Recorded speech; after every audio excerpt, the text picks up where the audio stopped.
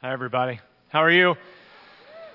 So, a couple of years ago, I had the privilege of doing something that we get to do as pastors on a regular basis, which was I had the privilege of officiating the wedding of a couple of friends of mine. I got to do that yesterday, actually. It was a really beautiful day. I had this outdoor wedding. But a couple of years ago, I officiated the wedding of some friends of mine. We were just getting actually, we weren't quite as good of friends then as we are now. We were just getting to know each other and kind of feel out each other's sense of humor and all of that. And so they decided to kind of take a stab and see if they knew me as well as they thought they did. So when they went on their honeymoon, they bought a T-shirt for me and that they brought back with them, and this is what it looks like.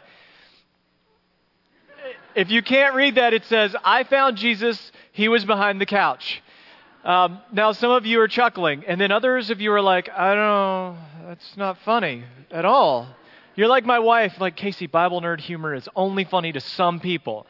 It reminds me of my favorite scene in Forrest Gump, where Lieutenant Dan, the ever bitter Lieutenant Dan, is shouting in his apartment, and he's saying, "All these people keep asking me, have you found Jesus? Have you found Jesus?" And he looks at Forrest and he says, "Listen to me, Gump, have you found Jesus?" And Forrest answers in the only way that he knows how to, and he says, "Well, I didn't know he was missing."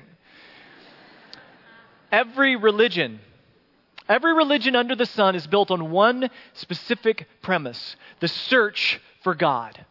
The search for meaning, for purpose, whether you want to call it a higher power or being one with the universe or being one with your chakra or centering your chi, whatever you want to call it, all religions, all things about God are based on that, the pursuit of higher purpose. Now, for me, I have this core foundational belief that life, that purpose is found in the person of Jesus Christ. That's my core and foundational belief because I've seen it and I've felt it and I've lived it and I've touched it. But the reality is this pursuit of God leads us to a relationship with Him. And once we get into this relationship, we make this commitment, we make this pledge, suddenly there's this odd question sort of hanging out in the atmosphere. Well, now that we've found God, what do we do with Him? Once we have completed that search to find God, what do? We go, well, all right, well, I wonder if the game's on yet. I'm going to clean out the garage now that I've found God and got that checked off the list. Honestly, this pursuit, this finding of Jesus is an amazing thing, but the reality is then we have another choice to make, which is you can hang out after this experience of letting God take over your life and just wait for heaven, I suppose. But most of us, that's not good enough because there's more life to be lived, isn't there? There are relationships we've got to deal with. There are conflicts we've got to fight through. There are injustices in the world that we want to take on head on and destroy. So it's not enough for us to just have some wonderful religious experience. That's the beginning. Now we become learners and apprentices to Jesus. We find out what life was supposed to actually look like. It's not just this moment of religious conversion. Now it's a life that goes along with it. And I believe we find that in Jesus Christ. So how do we do that? Well, in this series, we've been talking about the marks of people who follow Jesus, the tattoos that you'd expect for followers of Jesus to wear. And today, the tattoo we're dealing with is a crown. So people who wear the crown tattoo are people who hang out with the king. People who hang out with the king, who spend time with the king, because Scripture calls Jesus Christ. That's not his last name. His middle initial is not H either. Because Jesus the Christ, the word Christ in the Bible is from the Greek word Christos, and Christos means king. So every time you read that phrase in the Bible, Jesus Christ, it basically is saying King Jesus, Lord Jesus, Ruler Jesus. He is the king. And you know what kings do? They fight for their people. They protect their people. They give them laws and decrees that help them to live life to the fullest. Most of them. There's some bad kings in history, but Jesus is a good king, thankfully. And he fights for us. And so when we hang out with this king who wants the best for his people, this king who wants good for his people, good things happen.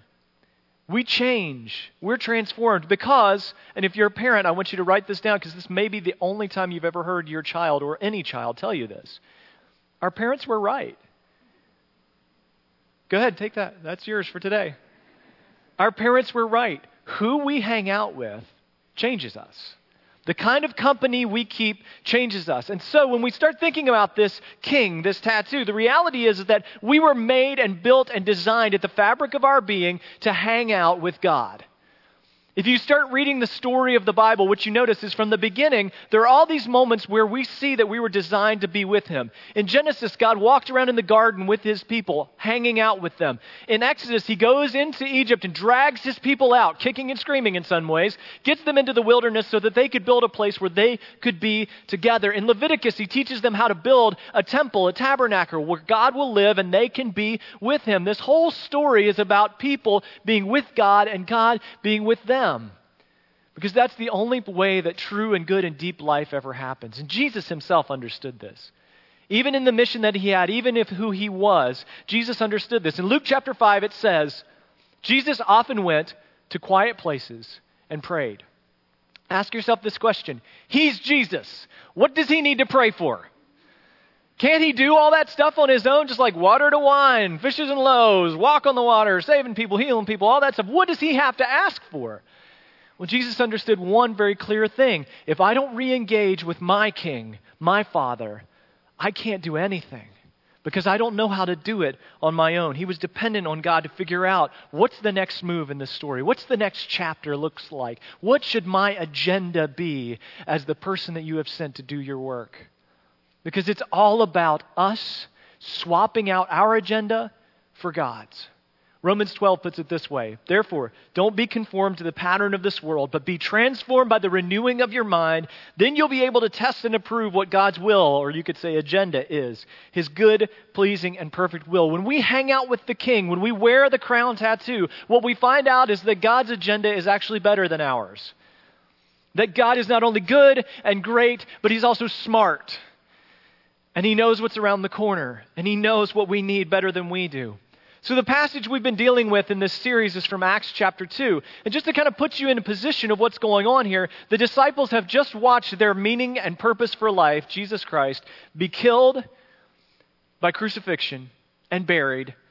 And then he rose from the dead again and visited with them for a while, and then he ascended into heaven. So their brains are like scrambled eggs at this point. Their whole reason for being just died and rose again and then disappeared. So now they're thinking, well, that's fantastic, but what are we supposed to do?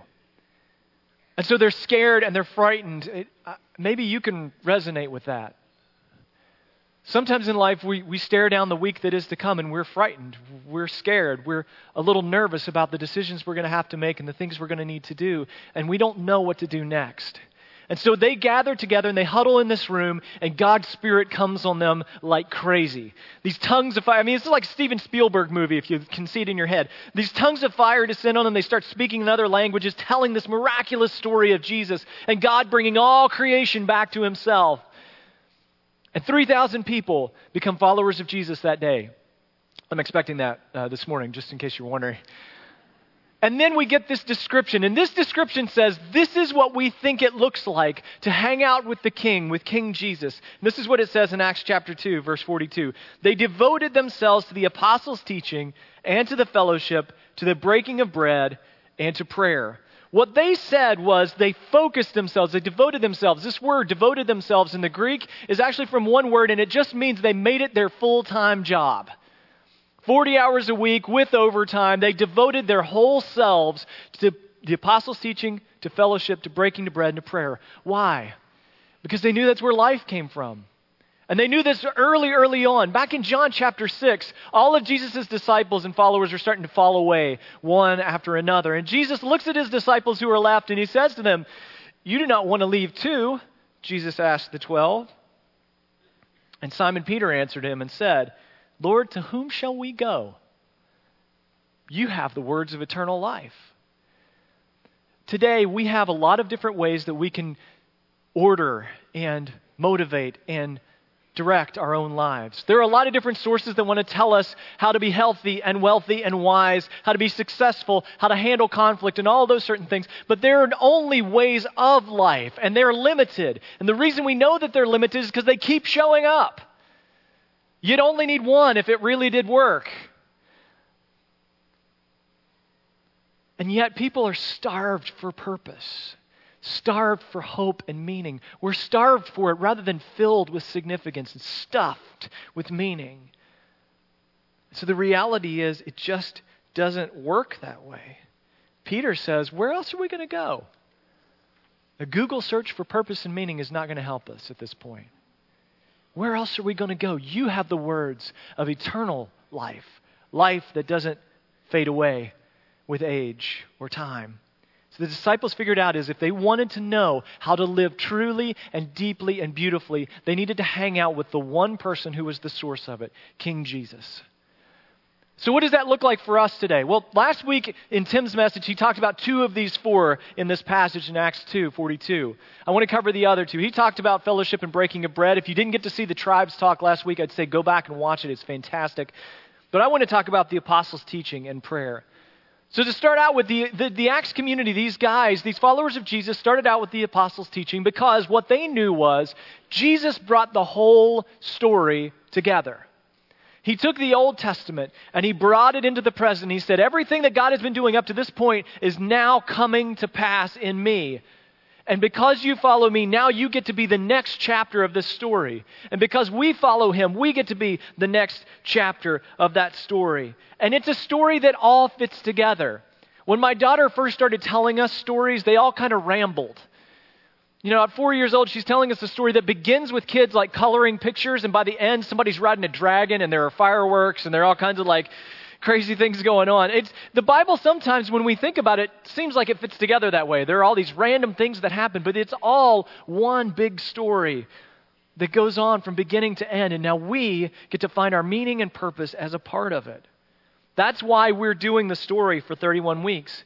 Is to show us so that we can all come together on how this whole thing fits together. Now, I'm encouraging you to jump in, and here are a couple ways that you can jump into the story when we start in September. One is, you got to get this story Bible.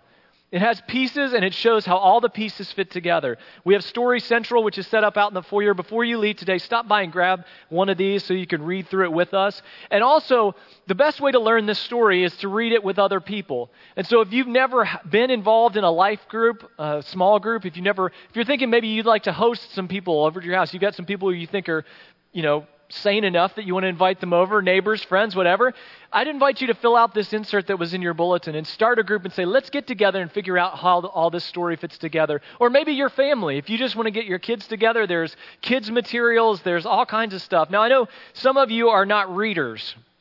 I get that. There is actually an audio version of the story out there that you can pick up. But I know some of you wives are also thinking about your husbands who are not readers and who are really not excited to get involved with that. Well, we have a thing for you. We've worked really hard. We've created a marketing campaign for the story just for guys. So this is what it actually looks like.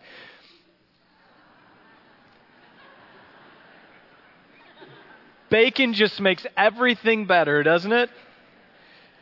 Everybody's got an opinion about the Bible and what it should be used for, and that's mostly because we've seen it used to beat people up in the past. Whether it's in the media or whether on TV, we've seen the Bible used for a lot of hideous means. This church in Kansas, Westboro Baptist Church, has this whole program of going to places and carrying signs that say God hates. Well, actually, at this point, they've pretty much said God hates everyone but them. So as long as you're not a part of their church, God hates you. So let's just agree to that, and then we'll keep moving on so we don't have to worry about it anymore. But we've seen these guys on the corner with the bullhorns screaming about God hates this, and God condemns you, and God does that. My wife actually had a street preacher condemn her for wearing pants because the Bible's against women wearing pants. And I'm like, don't tangle with me on this, my friend. It's not going to end well for you. Actually, don't tangle with her on that either. It's not going to end well for you. And so we hear all these things, and we hear all these horrible things that apparently God wants to do, and in our hearts we go, well, that's not right. God's not like that. God wouldn't hate someone. But I have to ask a devil's advocate question here. How do you know that's not who God is?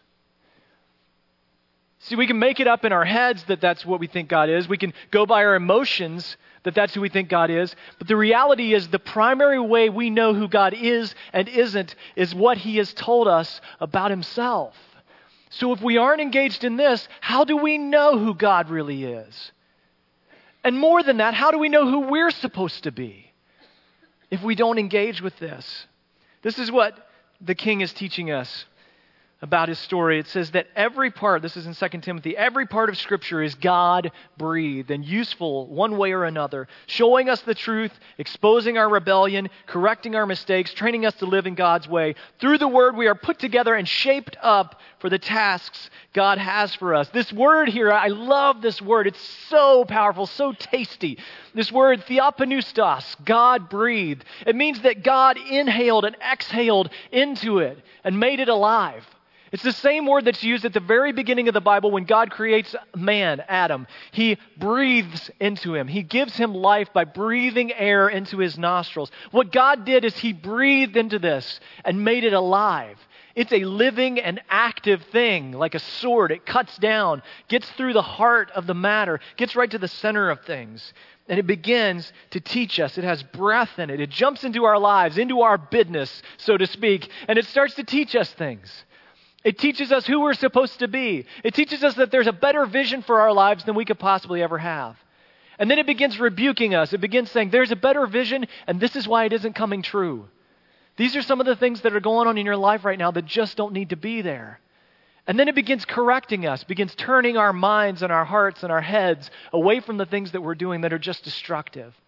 And then it begins training us, building us up and strengthening us for the life that we were always meant to have. Now, I know some people are like, it's an old book, a bunch of different languages, a bunch of people die, there's a lot of sex and violence and all that stuff in it. I don't want to base my life on that. I'd rather just figure it out on my own. Cool. But I have to tell you, there are generations of people who have found out that that just doesn't work.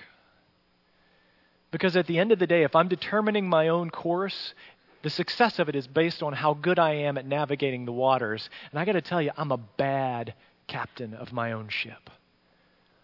I crash into icebergs all the time. So let somebody else drive.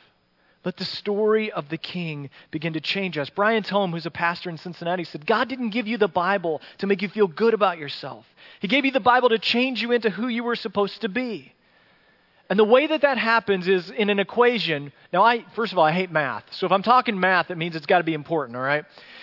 An equation that a friend of ours named Carl George gave us, and this is what it looks like. He said, Scripture equals conviction equals character. When we get involved with the story of the King and he begins to point out things to us that need to be changed, that need to be rebuked and corrected, we have these convictions in us. This something here has got to change in me. And as we let God change that in us, we become who we were meant to be. Our character becomes that big and beautiful life that we were made for, designed for. We become us 2.0. We get upgraded. And that's what God has always intended for us.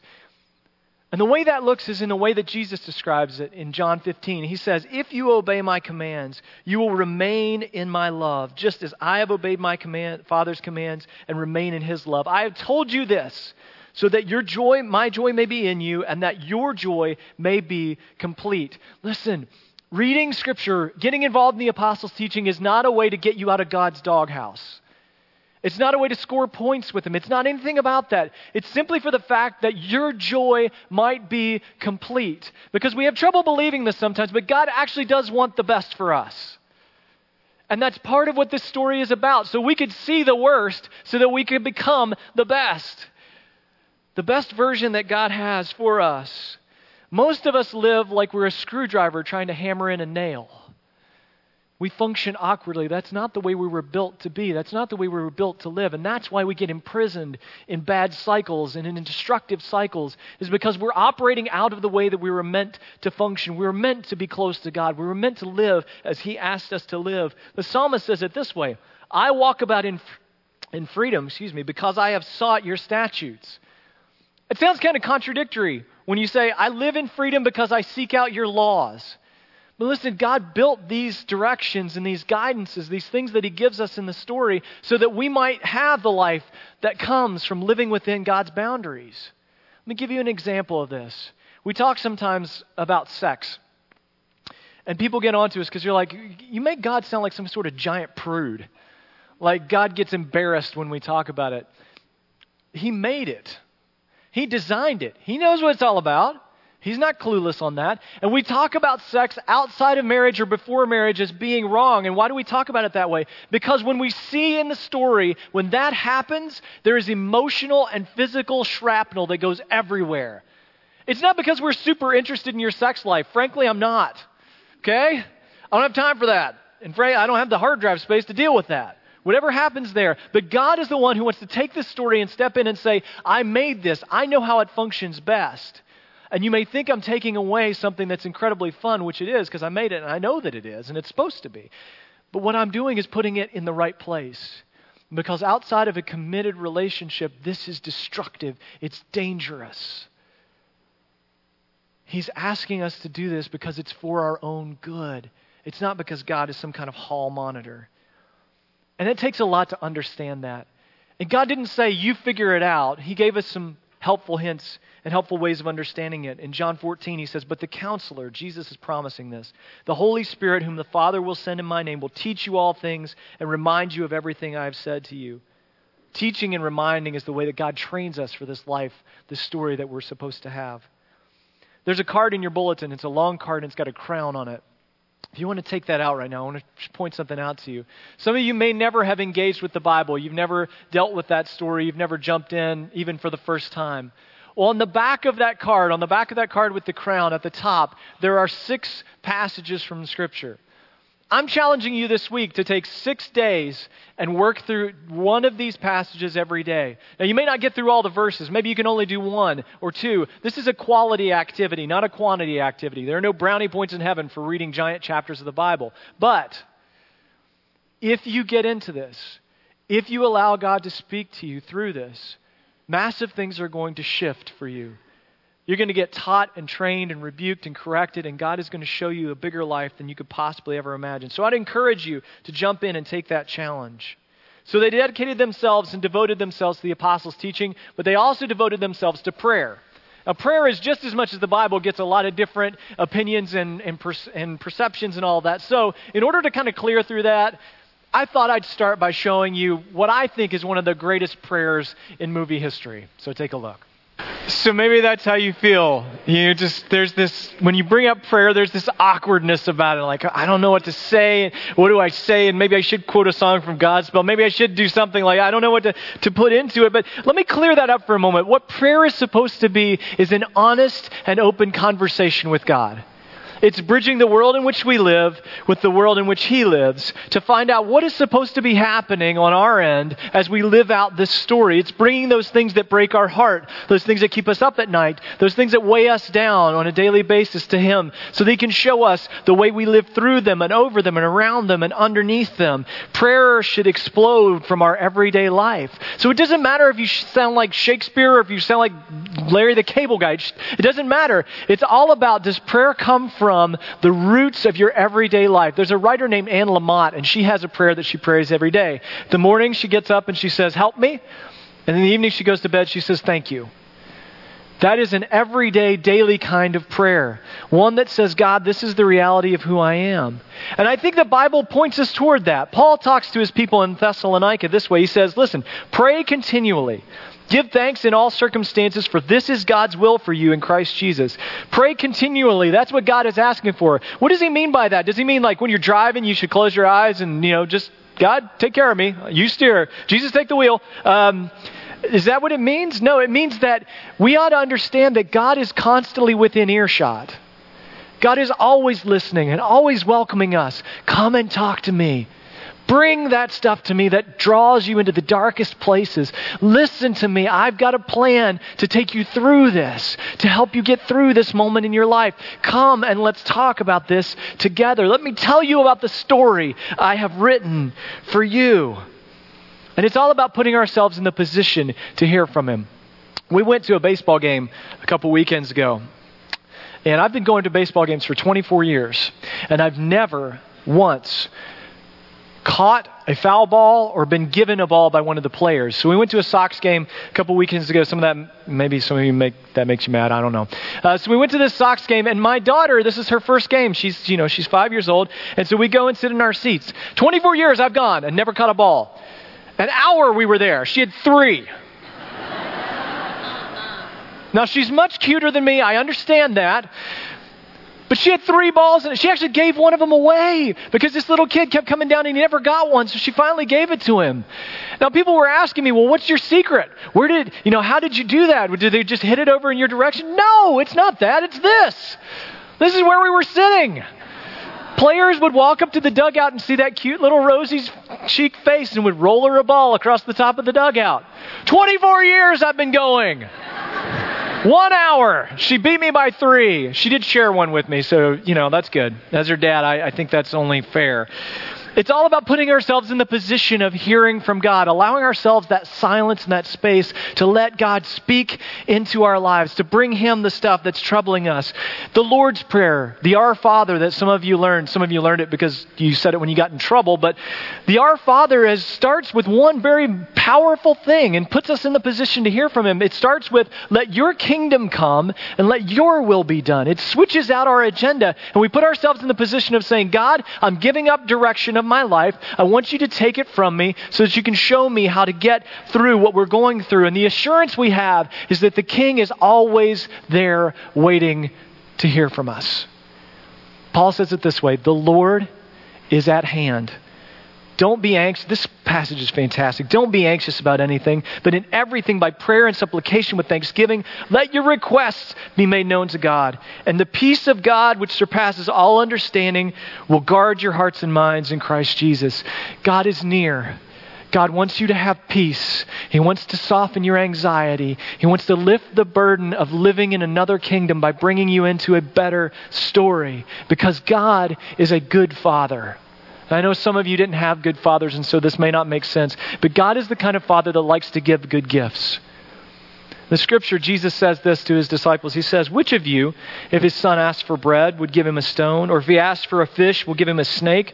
We call DCFS at that point.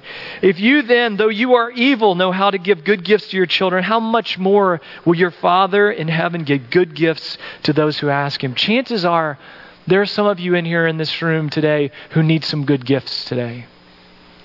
You need a good Father to give you the gift of peace, the release from anxiety, the healing from disease, the healing from addiction, the ability to forgive, the ability to forget, the ability to move on from something that's causing bitterness that you just can't overcome.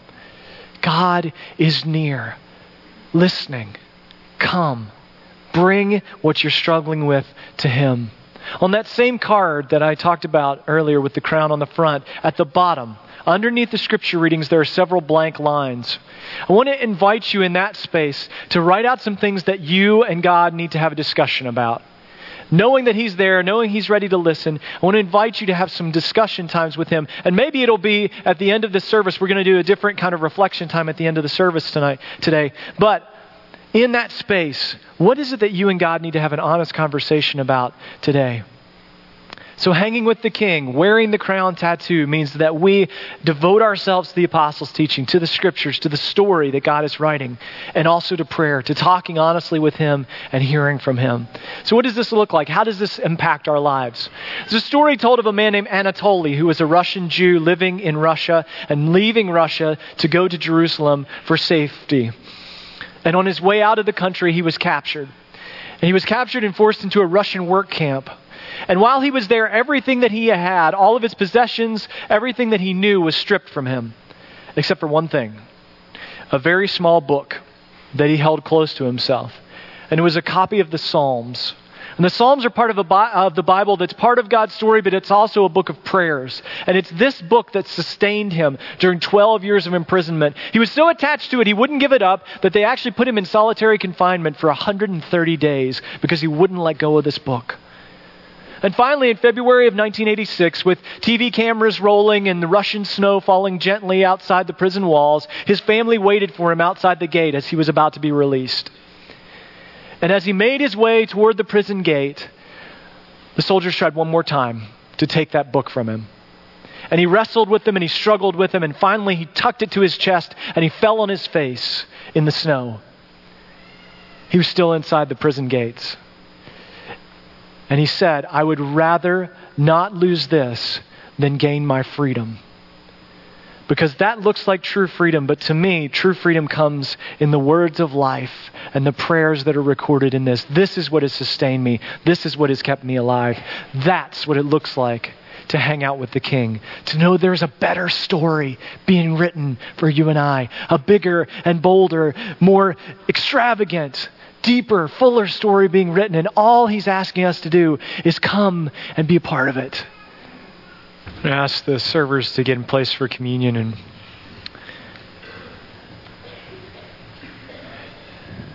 It's very interesting to think back about this story that God has written. And I don't know what you came in here with or what you came in carrying, but there's a part of the story of Jesus that I love. And I don't know why, because it just comes out to me, especially when we're talking about communion. But it's Jesus at a moment where everything is crashing down on his shoulders. It's Jesus at a moment where the story of God is rolling downhill towards crucifixion. And he takes 3 of his closest friends and they go to a garden where they've been many times before. And they walk through this soft evening grass. They smell the soil. They smell the sap from the trees and the flowers that are starting to close up for the night. And as the overgrowth grows over top of him, as he goes deeper and deeper into this garden, he asks the 3 friends to stay back. And he goes a bit further ahead and he falls down.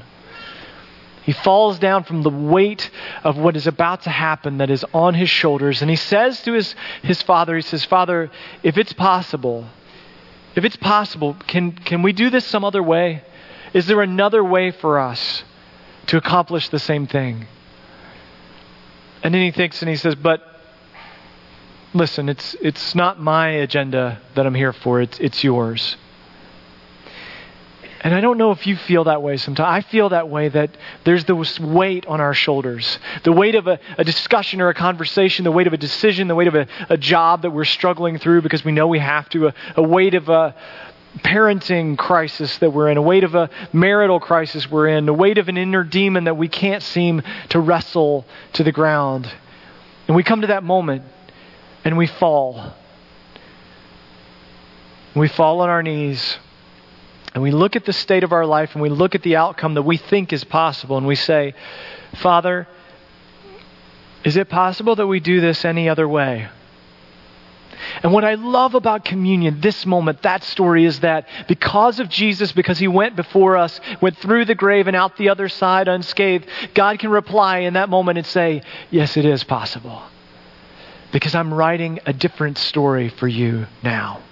Because of my Son. We're going to do this together. Good and beauty and truth is going to come out of this moment. So give up the reins, let off the wheel. Let me guide you into the place where you're supposed to be. Let me show you the next chapter that's going to be written. Listen to my story. Talk with me about it. We're going to go forward together." I want you to think on that as we take communion together. When we pass the trays across, there are 2 cups, one inside the other. Take both of them out and hold them. We're all going to take communion together. You don't have to be a part of Parkview or a member of Parkview to take communion. If you're a believer in Jesus, we welcome you to take communion with us. So let's pray together.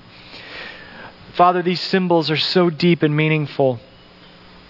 They're the symbols of a story that changed direction, that went from death to life, from hopelessness to hope, from despair to joy. And so in this moment, as we share these elements together, we follow that line.